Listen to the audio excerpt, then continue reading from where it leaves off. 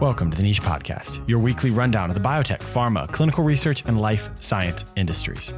I'm your host, Dr. Noah Goodson. This week, the 26-year pipeline, CMDO divestment, oncology, and movement among COVID-19 therapies.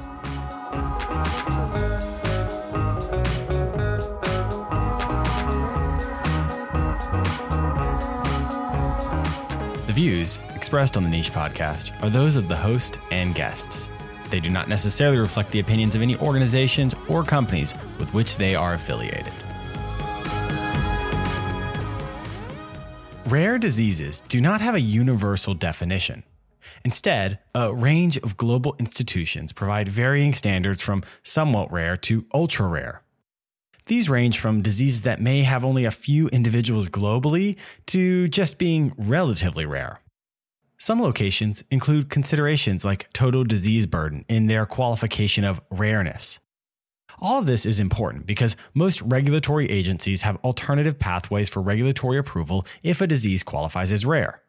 In the case of the FDA, any disease with a total population of 200,000 or less individuals in the United States is considered rare, compared to EU, where rareness is a ratio of 5 out of every 10,000 people or less.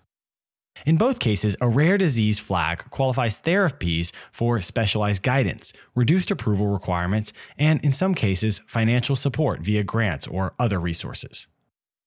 Rare diseases are actually becoming common targets for biotech companies. This is because a combination of regulatory pathways leading to decreased financial requirements to complete clinical trials and significant advancements across science that make rare disease treatments a viable option. It's important to remember that just because a given disease is rare does not mean rare diseases are.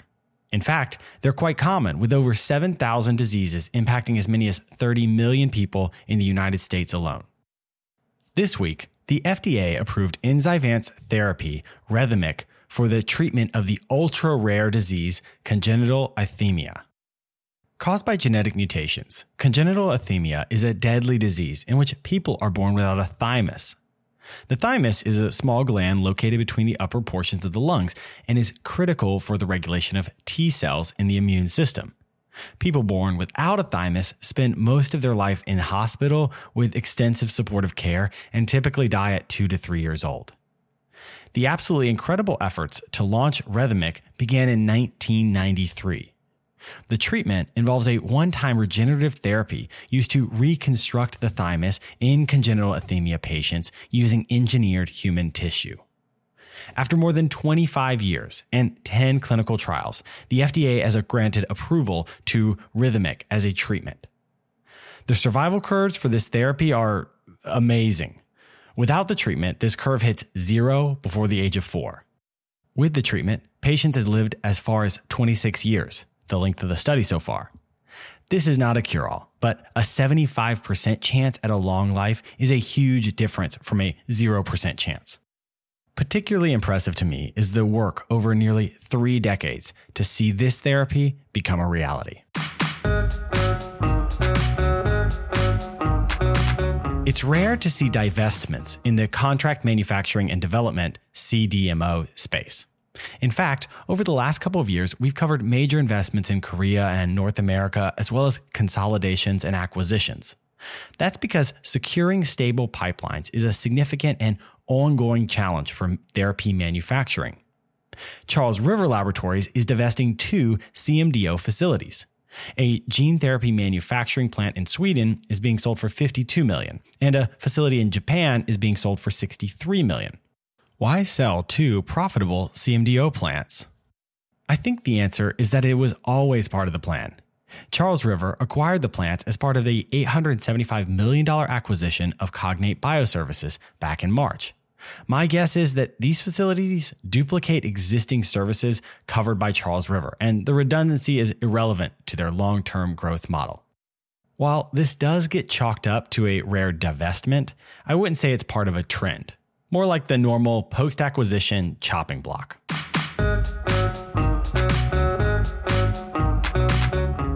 I promise, this is not a Merck cast. But the company, MSD outside the US, makes top headlines again this week for multiple moves. First, remember that little drug we've mentioned once or twice on this show, Keytruda? Well, it earned another approval this week, but I'd rank this as a more noteworthy approval. Keytruda, with chemotherapy, is now approved by the FDA as a first-line treatment for patients with PD-L1 positive cervical cancer tumors. This is the first-line treatment for this condition approved in 7 years and continues the seemingly endless successes for the monoclonal antibody. The same week, Merck has submitted their COVID-19 antiviral therapy, molnupiravir, co-developed with Ridgeback Bio, to the FDA for emergency use authorization. It's not surprising to see this moving forward quickly, and I expect the FDA to have a rapid response for the EAU. There are some concerns around pricing for the medication in the United States. Merck has already agreed to deliver 1.7 million doses to the U.S. government at $712 per course. Sounds fine for a life-saving treatment, except experts are saying it costs less than $20 to manufacture.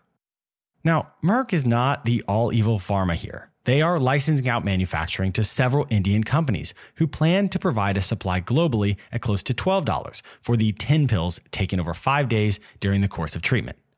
Merck themselves say they plan to produce 10 million courses by the end of 2021.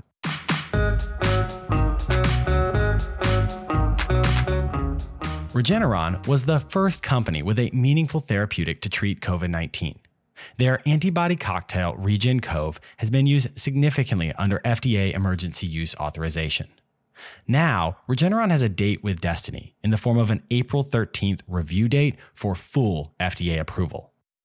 Regeneron is also delivering 1.4 million doses to the U.S. government by the end of 2021 under the EAU. But with new products emerging, their lead therapeutic position may not be sustained. If Merck's new oral treatment is as effective as anticipated, it's possible it could take a significant chunk out of Regeneron's long-term profits. But with antibody cocktail infusions generally posing higher risks, switching to an antiviral may not be bad at all. I think the most likely course is that Merck's product becomes the mild case at-home standard of care and Regeneron's antibodies are for more serious cases. Ultimately, we'll have to wait and see what the data say.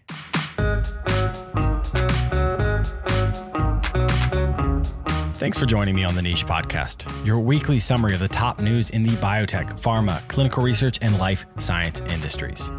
You can learn more at thenichepod.com or find us on your favorite podcast app. Like, comment, subscribe, and most of all, share with your friends. If you like what you hear, please rate and review. It really helps us. Once again, I'm Dr. Noah Goodson. I'll see you next week.